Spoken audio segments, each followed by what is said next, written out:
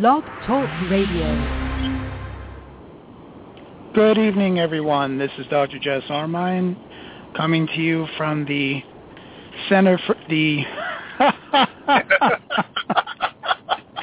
Center for Bioindividualized Medicine. Okay, we keep bantering the name around, but we trademarked it and we're taking off. And this week we have a very special guest, my partner, who is Shawn Bean, who's going to be talking about hormones. I'd like to tell you a little bit about Shawn. Shawn I've known for several years, and as anybody will tell you when I speak of him, I use the word genius a lot. Okay, I use the word, well, I use other words, but I use the word genius a lot. And let me let you know that he's provided about in excess of 4,000 hours in service as a physician's consultant. He's the kind of guy that doctors go to get information. He counsels them on how to treat their patients with nutritional and supplemental evaluations. He is provided essential knowledge that is in the endocrine, neurological, psychological, and immune systems. Okay, he develops nutritional and supplemental interventions formulated into a therapeutic protocol. Interestingly, some of the thoughts that Shawn has had that he has shared with physicians, especially different Lyme doctors and so forth, is that he brings his knowledge to those physicians' care, and their outcomes have gotten better directly because of what Shawn has inputted. Shawn has a Bachelor of Science in Kinesiology. He has expertise in auricular therapy, Ayurvedic pulse analysis, clinical procedure, clinical hypnotherapy, hair analysis, herbology, homeopathy, iridology, master's therapeutic protocols, neuro-linguistic programming, nutritional analysis, stress and pain management, and neuroendoimmunology. And I got to tell you something. We don't call him the DNA whisperer for nothing. Tonight, Shawn is going to share his extensive knowledge about some particular hormones, because you can't do hormones all in one session. And the first question I'd like you to answer, Shawn, I know you're out there and I know you're driving, so everybody listen real close, okay? Shawn, what is a hormone? Everybody talks about hormones, but what are they? Hormones basically a protein. It's a carrier. It's a messenger that signals different regions in the body. For example, you have hormones that trigger immune system responses. You have hormones that trigger, responsible for thyroid. You have hormones that are responsible for sex characteristics. So basically, it's just it's a messenger, sends a signaling to specific regions of the body. Has a fairly powerful effect, from what I understand. I know you wanted to talk about estrogen and testosterone tonight. Okay, they're the real basic ones that we need to know about, and I know there's reams and reams and reams of information on them, and so I'm going to just let you loose, and please go ahead and tell us, dump your brain and tell us what you know. Basically, there's a lot of males out there that are suffering from the grumpy old man syndrome, as I call it. The average range used to be, you're supposed to feel this in your early 40s and late 50s, but through my years of experience, just in the past 7 or 8 years, we're starting to see a lot of patients that are experiencing these in their 14, 15 years old. And it's like, why is this stuff occurring? This isn't like natural occurring phenomenon. And a lot of this has to do with, number one, the environmental impacts that we have, okay? One of the main issues is plastics. They're called xenobiotics. And plastics can actually cause disruptions in the where the hormones actually attach to. They can actually go in and block the receptor sites. So it can actually trick the brain into thinking it has enough testosterone, or enough testosterone and actually shut off. Or estrogen can go in and actually tell testosterone to shut down as well, because it causes negative feedback to the pituitary gland. Other factors that can cause this is, again, estrogen dominance, which is, as you can notice, our obesity rate is starting to go upward. Take a look at the general population. Obesity is on the rise, even with all the health measures that are being taken in place. It's amazing that health fitness clubs are at an all-time high for membership, but obviously something's just not connecting here. Why are these old people going? Go ahead. I'm sorry, what does obesity have to do with estrogen dominance? What obesity, when a person is obese or a person is beyond their natural lean body mass, everybody has a natural set point, okay? Some people can have a natural set point to be heavy and it doesn't affect their hormones. Other people can deviate at a certain percent body weight, and they actually become increased estrogenic. The reason being is you have an enzyme called aromatase. And what aromatase does is it converts testosterone into estrogen.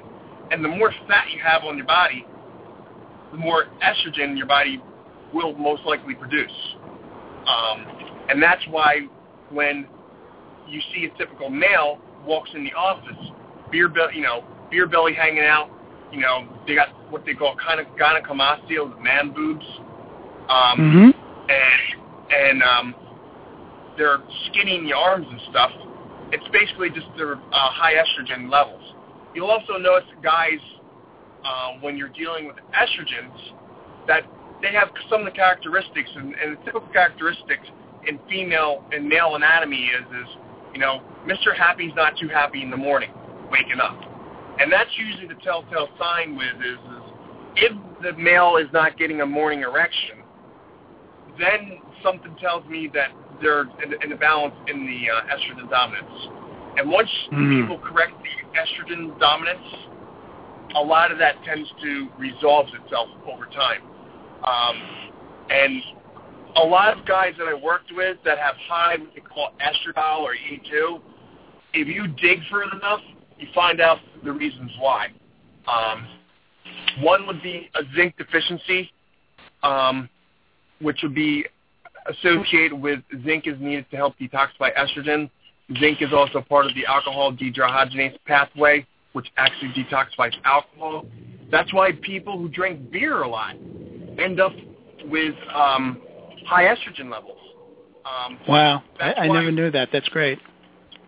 Any kind of alcoholism can stimulate the aromatase cells, and that's not a good thing because that predisposes you to cardiovascular disease. Even though that estrogen is cardioprotective, and it also helps with bone manufacturing, because any guy that has low estrogen, which is extremely rare, but there is a genetic disorder that happens, where they have no aromatase, will most likely end up with fatty liver. They'll end up with osteoporosis, a higher chance of osteoporosis, and extended beer belly, and low and very thin limbs. This is your typical alcoholic. Big beer belly, and they have atrophy on their limbs. They look like a baseball. And what happens in that situation is if they drink enough, they get what's called android fat, which is actually like when you have people that are heavy, and like when you're a kid and you run as fast as you can and you bounce off of them, that's android fat. That's usually a sign of major heavy drinker or a person who's got major liver issues. Because what happens is the body will take the toxins and store them in fat tissue. Okay? So if you're toxic, you're going to be most likely have a higher chance to have an estrogen dominant as a male, because those toxins are going to be stored in fat, and the body gets rid of it. If the body can't get rid of it, it wraps it in fat, and it stores it in your own system. That's where the saying that comes in is you're not fat, you're inflamed, which is true. Right. Because because a person who's toxic, a person's inflamed. So if you're toxic, your body can't get rid of the toxin, so it's going to protect itself by wrapping it in fat. So, and what happens is if you see a person, because some of the patients that come into me and stuff from other doctors, I'll have them lift their shirt up and I'll touch their stomach.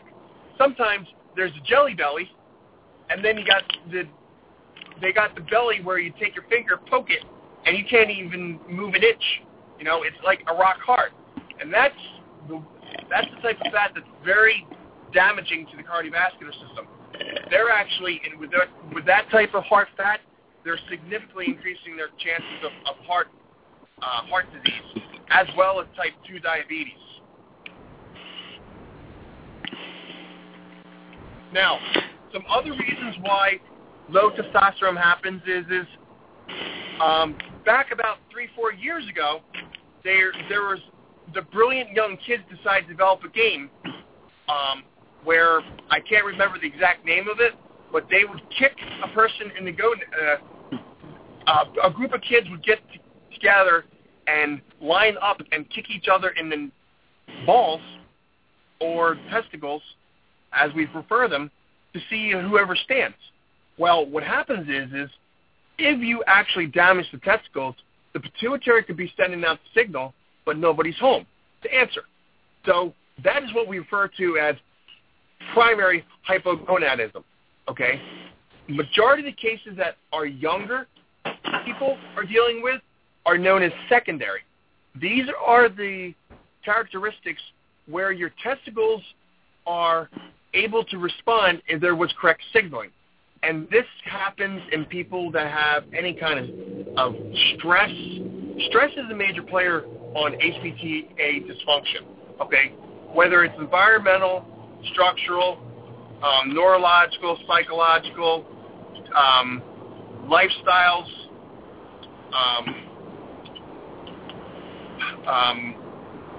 genetic, whatever the stress happens, it's going to put signaling is not going to be working right.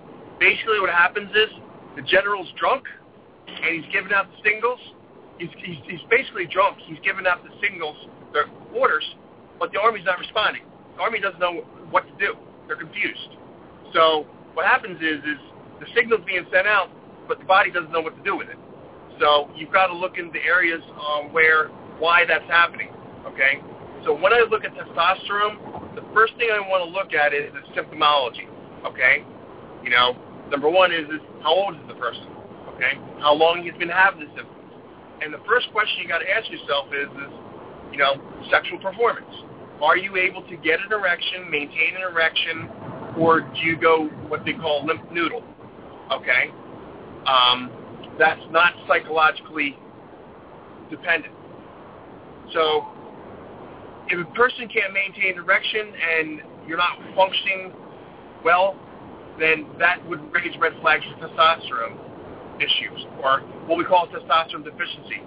Another issue would be memory, okay? Memory is a major one that gets affected from testosterone. Again, you get people that get older, and they tend to lose their memory. But when you check the testosterone level, you find their testosterone level is low on the, quote, the low normal range. And when they're treated with testosterone, the memory improves. So memory is another big factor that's affected by testosterone. Muscle mass. Muscle mass is a major one that's affected, okay? And we all know that performing-enhancing drugs such as anabolic steroids are no different than the testosterone they give to, that the doctor gives to you, okay? There's no difference. It's just the amount. There's philosophical dosages, and then there's abuse dosages, okay? So if a person has used anabolic steroids in the past, they may have a harder time getting their body back online than normal. That may be a cause of what they call secondary hypogonadism induced by anabolic steroid abuse. That's where, like, your athletes will take what they call cycles. They'll cycle it, okay? They'll go on, they'll go off. Now, when you're doing hormone replacement therapy, there's no cycling. Once you're on, it's replacement, okay? It should not be discontinued unless you're trying to restart your own body's production, which can be done through different mechanisms, which I'll get through. But the main symptoms are loss of muscle mass, loss of libido, lack of desire for sex, inability to maintain an erection, inability to wake up with what they call morning wood, and a lot of guys who are on the board and stuff, they have what's called wood meter. It's just a measurement by which they go by how firm their morning erections are. If their morning erections aren't like the type that you can hang a coat hanger on them, then there's something wrong, okay? Because testosterone peaks in the morning, and that's when it's the highest.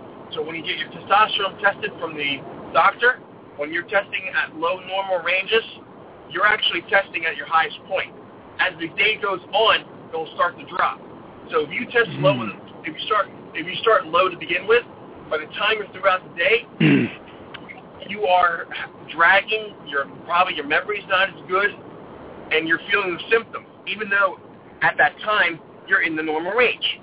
So when testing testosterone, I like to see in certain areas, certain ranges that I feel is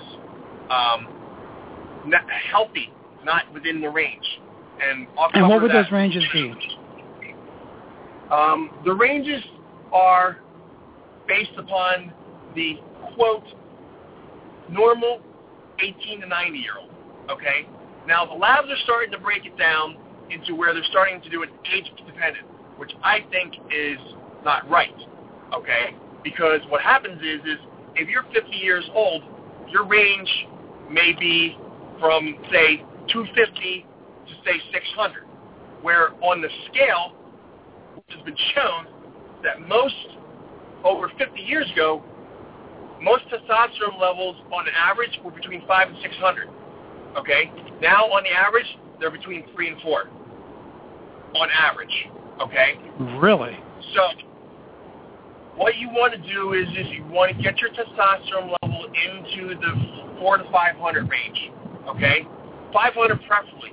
But again, there are other factors that go into testosterone evaluations, and we'll cover those as we go.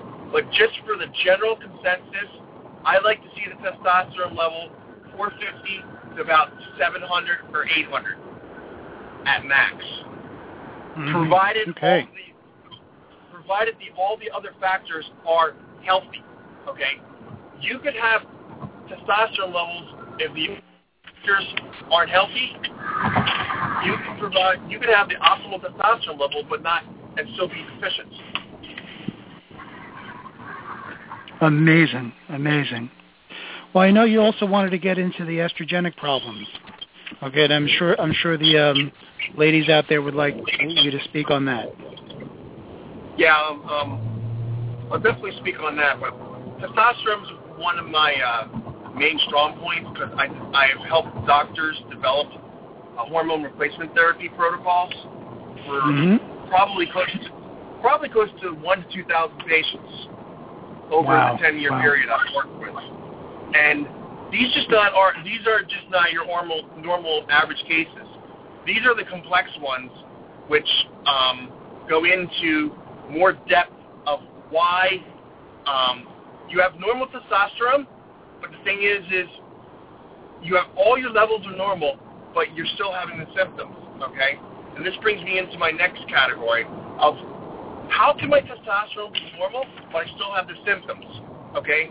The first thing you want to look at is the total number. The second one you want to look at is the SHBG. That is called the sex hormone binding globulin, okay?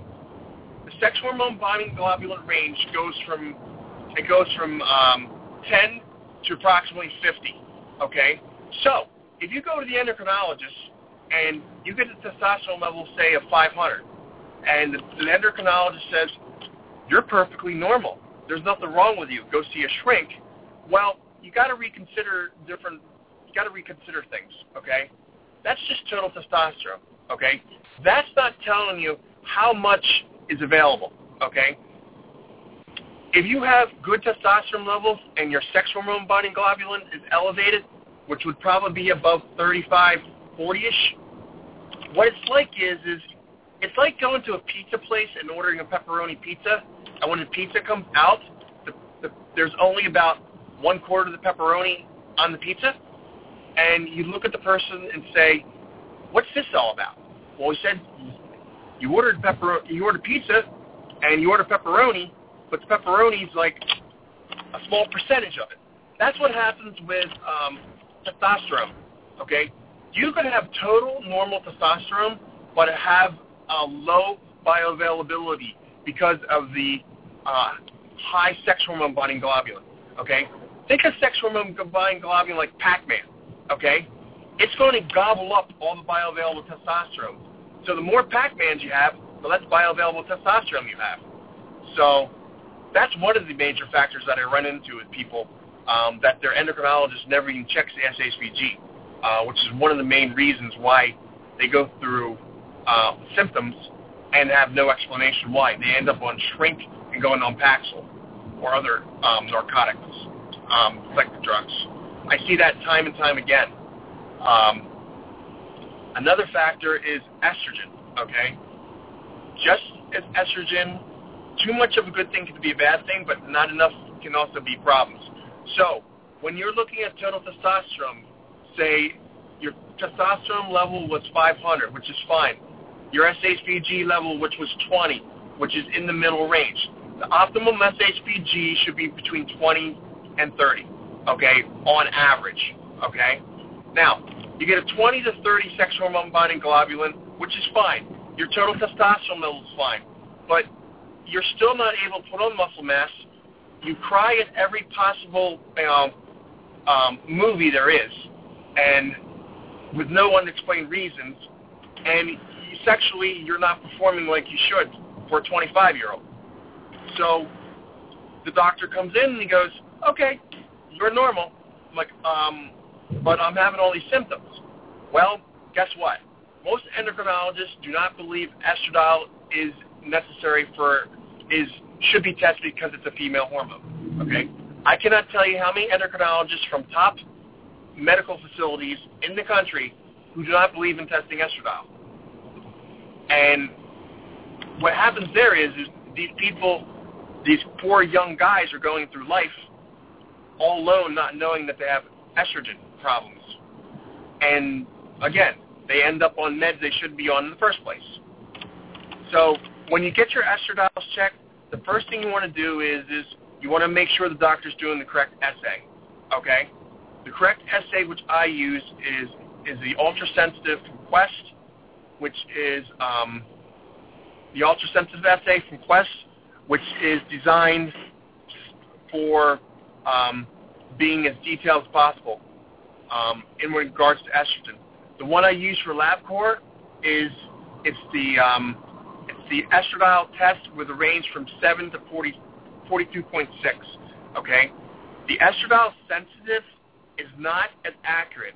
Okay, on LabCorp, and if you run a Quest and they just give you a level of less than 52, that's not the appropriate one. That's called that's estrogen rapid. That doesn't work. You need the ultra-sensitive one to be the most accurate one for measuring.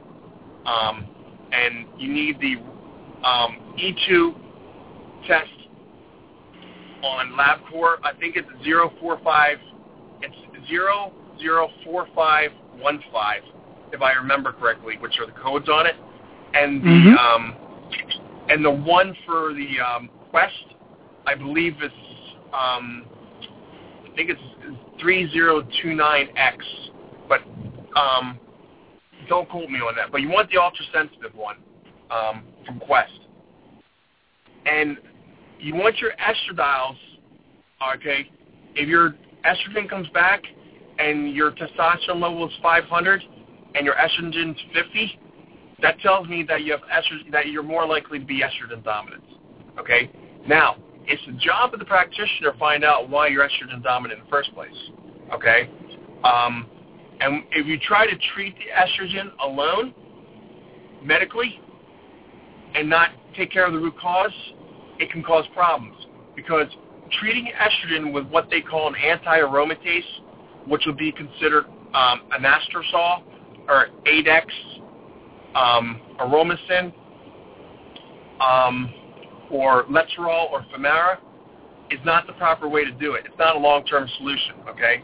Those should be used when using conjunction with hormone replacement therapy, okay? Because they're ancillary. Are you talking about anti-aromatase or aromatase inhibitors? Yes, anti-aromatase inhibitors. Okay, because go ahead. There's three main types. There's anastrozole, which is anastrozole, which is arimidex, which is commonly known as Adex. There's aromacin, and there's letrozole. Letrozole is also known as Femara. It's also It's also a drug that used to treat breast cancer. Now, the interesting part is that the sales of those meds have gone up significantly, not from cancer, but from doctors who are treating testosterone replacement therapy with anti-estrogen drugs. So that's pretty interesting. Really? Majority of people, if you would do it, would do a track on usage of drugs for anti-aromatase inhibitors, then the aromatase inhibitors, the number one reason would be to treat male estrogen issues in hormone replacement therapy, not breast cancer. Wow. Because I know neuroscience just came out with the aromatase inhibitors, got D-aspartic acid and 7-methoxyflavone in it, and that's what they're touting it as being. D-aspartic acid and 7-methoxyflavone. Okay, now, getting into D-aspartic acid, number one is if the person has high glutamate levels, you do not go nowhere near D-aspartic acid. It actually makes glutamate problems worse. Really? Second of all, if that's going to be an anti-aromatase inhibitor, unfortunately they need to go back to the drawing board, because D-aspartic acid actually increases estrogen because it stimulates the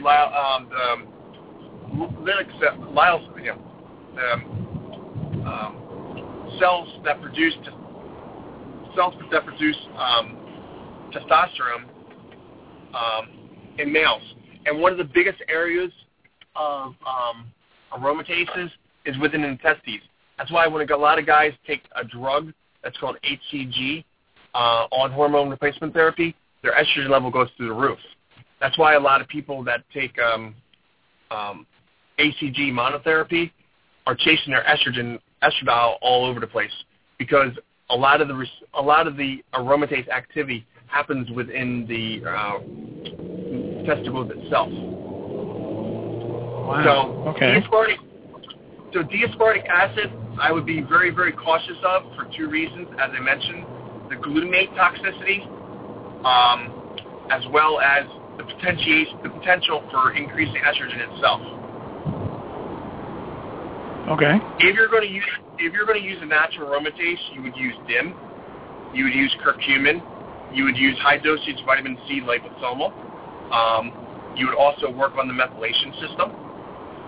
That's why most people with estrogen issues have methylation imbalances. Yeah. They also have clogged livers. DIM will work on the CYP1B1 within the genetic profile,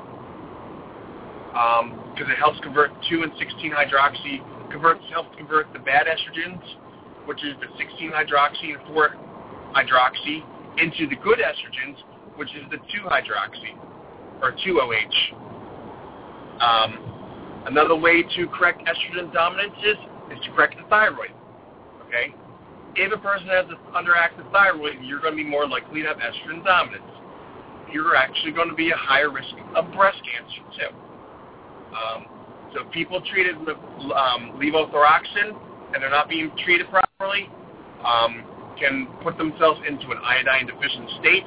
And we all know that iodine is very protective to the breast tissue because it helps with production of the good estrogen, the protective estrogen, called E3, which is estriol. And we know that iodine deficiencies run rampant in America, and we know that MTHFR causes somewhat a disruption in the iodine transport mechanism. So the connection between MTHFR, iodine deficiency, and breast cancer can be easily be seen in a lot of cases within the estrogen dominant pattern. So again, iodine could be a potential candidate for helping to control estrogen. Sometimes I use iodine in place of DIM, and it has fantastic results. When people take DIM, they may experiencing a yellowing of the urine, and that's not necessarily a bad thing because that's basically your body flushing out the garbage. Because the same thing happens when you take iodoral. People complain that their urine gets really, really thick and dirty looking. Well, what it's doing is it's clearing out toxins in your system. And when you're doing gallbladder, actually. Yep. And when you're doing DIM, you got to make sure your methylation pathways are opened up too. So maybe adding a little bit of TMG might help offset that, help to wash the estrogens downstream, so to speak. So when you're dealing with testosterone, three main things you have to look at is, number one, what is the root cause why? Number two is there medical is the person qualified for testosterone replacement therapy? Okay? One of the fastest way an endocrinologist in the state of New York can lose their license is prescribing androgel to a person who's less than 20. Okay? So too many doctors are jumping on the bandwagon and they're not finding out what the root cause was. I could go through several examples of case studies where a lot of the root causes may have been number one was gluten sensitivity, because with the gluten sensitivity, it caused the person not to absorb their minerals. Since zinc is a major component for testosterone production, when a person is zinc deficient, which can be checked through the red blood cell, they are more likely to have testosterone deficiency. Okay? Selenium is another one. Vitamin E. They're all crucial for testosterone production. Biotin is also crucial for testosterone production. There was a study that was done on rats where biotin deficiency actually caused decreased LH in the system. So if you do a SpectraCell test or you come up biotin deficient, that could be one of the reasons why the person may have low testosterone. Others are environmental, which could be anything ranging from gas fumes to I had one guy who was, quote, bulking up, okay? And when I evaluated his diet, I saw that he was drinking 8 ounces of milk a day, okay? 8 glasses of milk a day he was drinking. And his estradiol was 60, which is extremely high for an 18-year-old, okay? Once I removed the dairy and removed all the yogurt and the cottage cheese and the milk products, his estrogen level shot back down to 25, okay? His testosterone level was at 300 at the time, okay?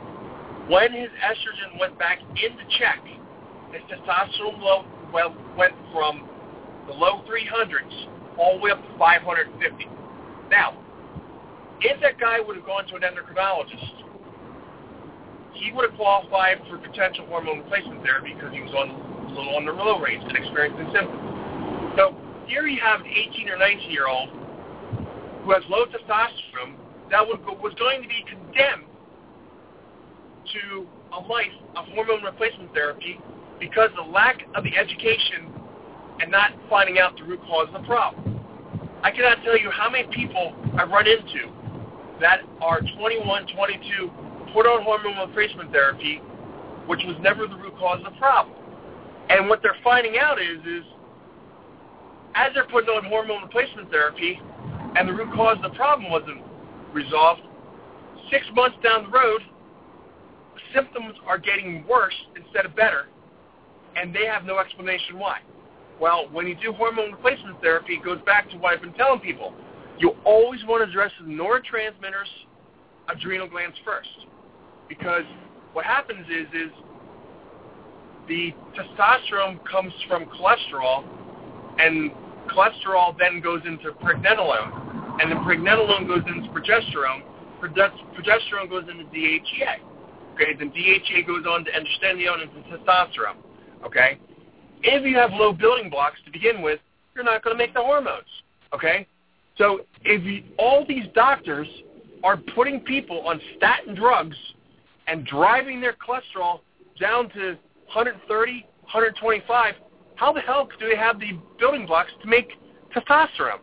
Okay, and one of the theories is one of the reasons why people on statin drugs are having problems with their memory is because of the fact of the testosterone levels are crashing. Not only are testosterone crashing, also cortisol levels are dropping, okay? And we all know that cortisol is a hormone you cannot live without, or you die. And then if you have low cortisol levels, you end up with high norepinephrine levels, which ends up in anxiety. Then you throw COMT in on top of it, then you got a person who's going into potential paranoia, delusion, and maybe even beginning of schizophrenia if the COMT is active.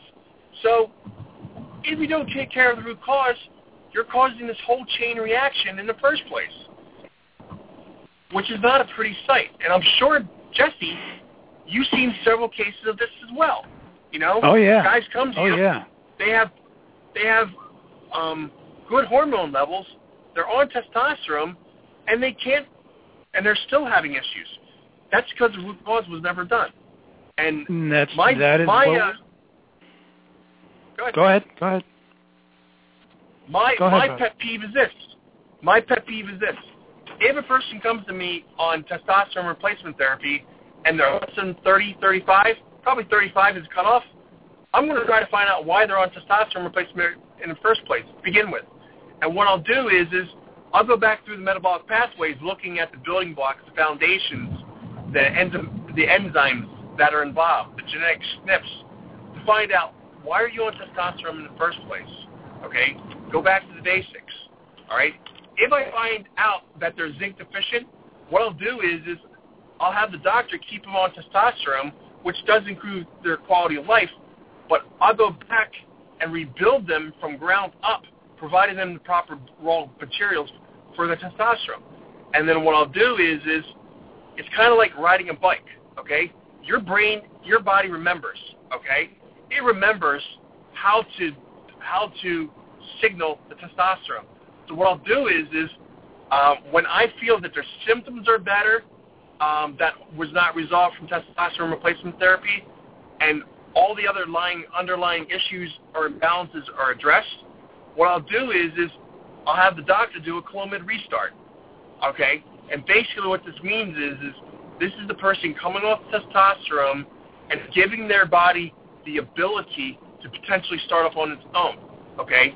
And when you use Clomid, which is actually a female drug used for pregnancy, to induce pregnancy, what you're doing is actually an infertility drug, yeah. It's an infertility drug, exactly. And what you do is you use a safe protocol, which is 25 milligrams, 7 days, taken at night. On the eighth morning, you test the testosterone level and the luteinizing hormone, okay? And you see if the body has the ability to restart. If they have the body's ability to restart, you keep them on Clomid at a lower dose, probably at 12.5 milligrams, maybe 3 times a week. And then you monitor 2 to 3 weeks in where the levels are at. And what you do is you actually retrain the brain on how to send the signal, okay? Mm-hmm.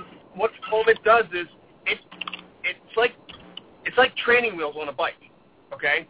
It's like putting the training wheels back on the bike and getting you moving, and then once you get moving, you discontinue it and see if you keep the momentum going. Okay? Majority of the time, if all the pistons are, if all green lights are, if all the enzymatic pathways are backfilled, the person keeps on going. Then that way, that person is no condemned to a life of unnecessary hormone replacement therapy. Wow. That's amazing. That is absolutely amazing, Shawn. That is absolutely amazing. I didn't think it was that. I knew it was complex, but there's certain aspects there that I simply wasn't familiar with. That is simply amazing. Yeah, we've, the doctors I've worked with, we've probably, success rate-wise, if everything's done properly, you might get a 65, 70% success rate. But again, the typical doctor who does this protocol, who is, quote, a hormone specialist, they'll give you the Clomid without looking at all the backfilling of all the nutrients and all the everything else that goes along with it, okay? It's kind of like building a house on a crappy foundation. You're going to crumble, and that's why guys don't restart. It's because they have a crappy foundation. You rebuild that foundation, their chances of restarting are going to be significantly higher.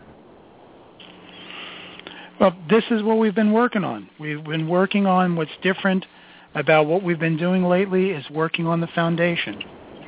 Okay, making Absolutely. sure that the body works. That's why a lot of people have not been getting better. It's like in Lyme, you can kill the bug and keep killing the bug, but guess what? If you don't build the foundation, the infection just keeps on coming back. Exactly. And, I mean, because male hormones have dropped. They estimated that 50 years ago, the average testosterone level was about 600. Now it's, I'm just pulling people off the street, and I'm averaging between 320 to about 450 on average. And most of them have either high SHBG or estradiol issues. And they had no clue they had them. Wow. Because amazing. As we say, hormone is a signaling, okay? Here's another one. If a client comes to you and you see them with high cholesterol, instead of giving a statin drug, check their testosterone level, for God's sake, okay? What is the purpose of testosterone? It burns fat, okay? What is it, when you check a cholesterol profile? What are you checking? You're checking lipids, okay? So if you give testosterone, guess what? Those lipids are going to drop, okay? When those lipids drop, what happens? Guess what? You're reducing type 2 diabetes significantly, okay? Amazing. Because lipids, so instead of giving a guy statin drug, check his freaking hormones, as well as his thyroid, okay? But you got to know how to balance the stuff, otherwise you're going to have major problems. All right? That's where the tricks comes in.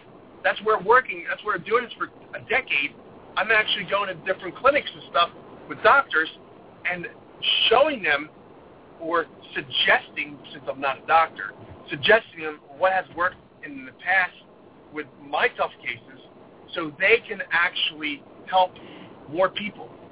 Okay? And it's been my experience that when you make suggestions and people follow them, people get better. I've seen other doctors' outcome measures, and they've improved immensely when they take the time to listen to you. Oh, people in Lyme, the first thing I have Dr. Fine check now is testosterone. I have her run a testosterone panel, estradiol panel, and LH panel. Guess what? Most of those guys are low. I had one guy, I'm tired. I can't think straight. I go to the gym. I don't get exercise. I said, let's check your testosterone level. Boom. It was 280. I said, okay. Well, he was over 35, so he qualified. So guess what happened? I was seeing him for about a week or so. I got the results back. I made the suggestion for what to do for the hormone replacement therapy. Guess what? His symptoms of Lyme got better, and within, he came back, 5 weeks later he came back. I said, how you feeling? He goes, I feel amazing. He said, how's this possible? I said, you know that you do understand that testosterone has immune-modulating properties to it. Did you not? He goes, no, I didn't. Testosterone is needed for a very robust immune system, okay? Without testosterone, the immune system is not going to work right, all right? It's just not. So, and he, like I said, he was in his mid to late 30s, and he was just like, all the symptoms are there. And Lyme doctors are not trained in this aspect, okay? They're trained to deal with Lyme. But Dr. Fine, the LMD I work with out in West Caldwell, which I'm driving home from right now, is more aware of things because she's seen the improvement in her patients, okay? Literally. She's seen, like, lights turn on. People that have been in wheelchairs are starting to walk because their estrogen levels are high. And when a person has MS and they have high E2 estradiol levels, your joints are going to work, okay? Low E2 or high E2 causes inflammation, okay? One case I had, the guy was just so inflamed, he could barely move. I checked his estradiol level and testosterone level and said, yo, your estrogen levels are high. And he goes, really? I said, yeah. I said, do you know estrogen actually increases pro-inflammatory cytokines? He goes, no. I said, well, that's where we're going to get your testosterone estrogen in check, okay? Once we got the testosterone estrogen in check, guess what happened? This guy actually was in a wheelchair and couldn't move around and walk a bit, but he started getting out of the wheelchair more often. I mean, it wasn't like he was wheelchair-bound and then got up and walked, but he was wheelchair-bound but was able to use a wheelchair less because we were actually reducing the inflammation that he had no clue was, and Dr. Fine was dealing with the inflammation from the Lyme. So if they had high estradiol, if the doctors knew he had high estradiol to begin with, it would make her job a lot easier, okay? But there's people like myself and other practitioners like you, Dr. Tim Jackson, you got Cynthia Smith, you got Mike G, you've got all the other great FBNs out there that are helping these doctors work in collaboration with the doctors to help them look at these other areas. And it's just amazing how all these systems are integrated, that when we come together as a unit, work together for the benefit of the patient, you're going to see a much better outcome. This is where the idea of bioindividualized medicine came from. It's the idea of exactly. It's the idea of pulling together, working as a unit, okay? This is not an ego trip show, okay? I have nothing to gain out of this. Even as my population grows, I'm staying, because I have a good mentor, Jesse, you have kept me well-grounded through this whole process. Otherwise... Oh, well, thank you so much. Otherwise, I would have been a ticking time bomb, because I do have a reputation for being online on forums. And when anybody Googles estradiol or testosterone, my name comes up, but it comes up as an alias, okay? That person kind of died, so I'm not on the boards as much, but I have over 150,000 posts online that are related to hormone. So, and I get a lot of clients just from people Googling my name because they've been tired of going to endocrinologists, okay? Endocrinologists are taught traditional medicine, okay? When you go to an endocrinologist that have hormone problems, guess what? They're going to test your total testosterone and your LH, and that's it. They're not trained to look at estradiol. They're not trained to look at SHBG. They're not trained to look at these other areas outside the spectrum. They're trained traditional, okay? And one of the avenues that I've ran into in my own personal journeys is you go to you wait 12 weeks to see an endocrinologist. They run 3 stinking blood tests on you, and they tell you come back in 12 weeks. Well, guess what? That's a whole year of your life gone to hell in a handbasket because of that. It's exactly true. That's why when I work with doctors and stuff, I want to get in there and find out what's going on, okay?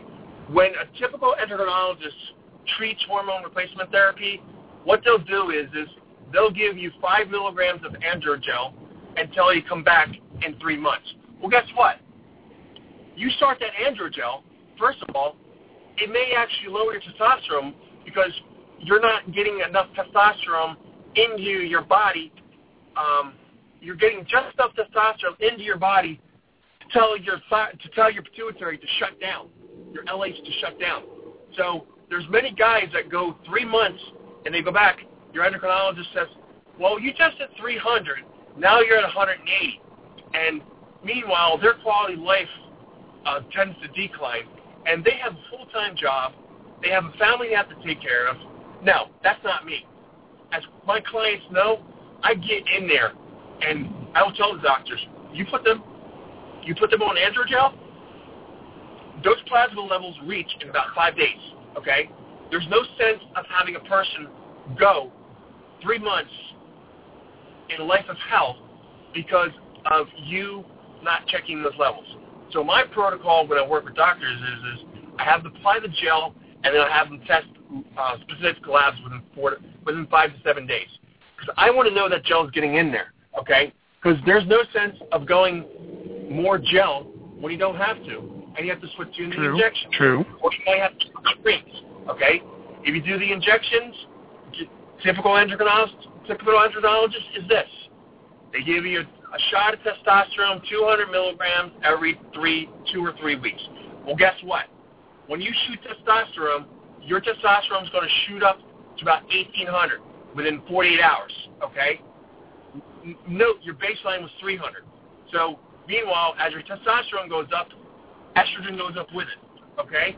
Now, over time, that testosterone is going to bleed out of your system, okay? So, at 1,800, you're at 1,800, 48 hours afterwards. 6 days later, you're probably down around, you're probably down around 700, okay? And then another week later, you're back down to 200 total testosterone. Well, guess what? That's a hell of a swing, okay? And to ride the estrogen train is horrible, okay? Because unless the person goes through it, it's literally hell. Because you could be feeling really great, then all of a sudden these symptoms come out of no man's land, and the endocrinologist is like, well, your testosterone level's in the normal range, but they're not taking into consideration the swing, okay, from 1,800 to 200. Come on now, that's a 1,600. That's a 1,600 point swing, okay.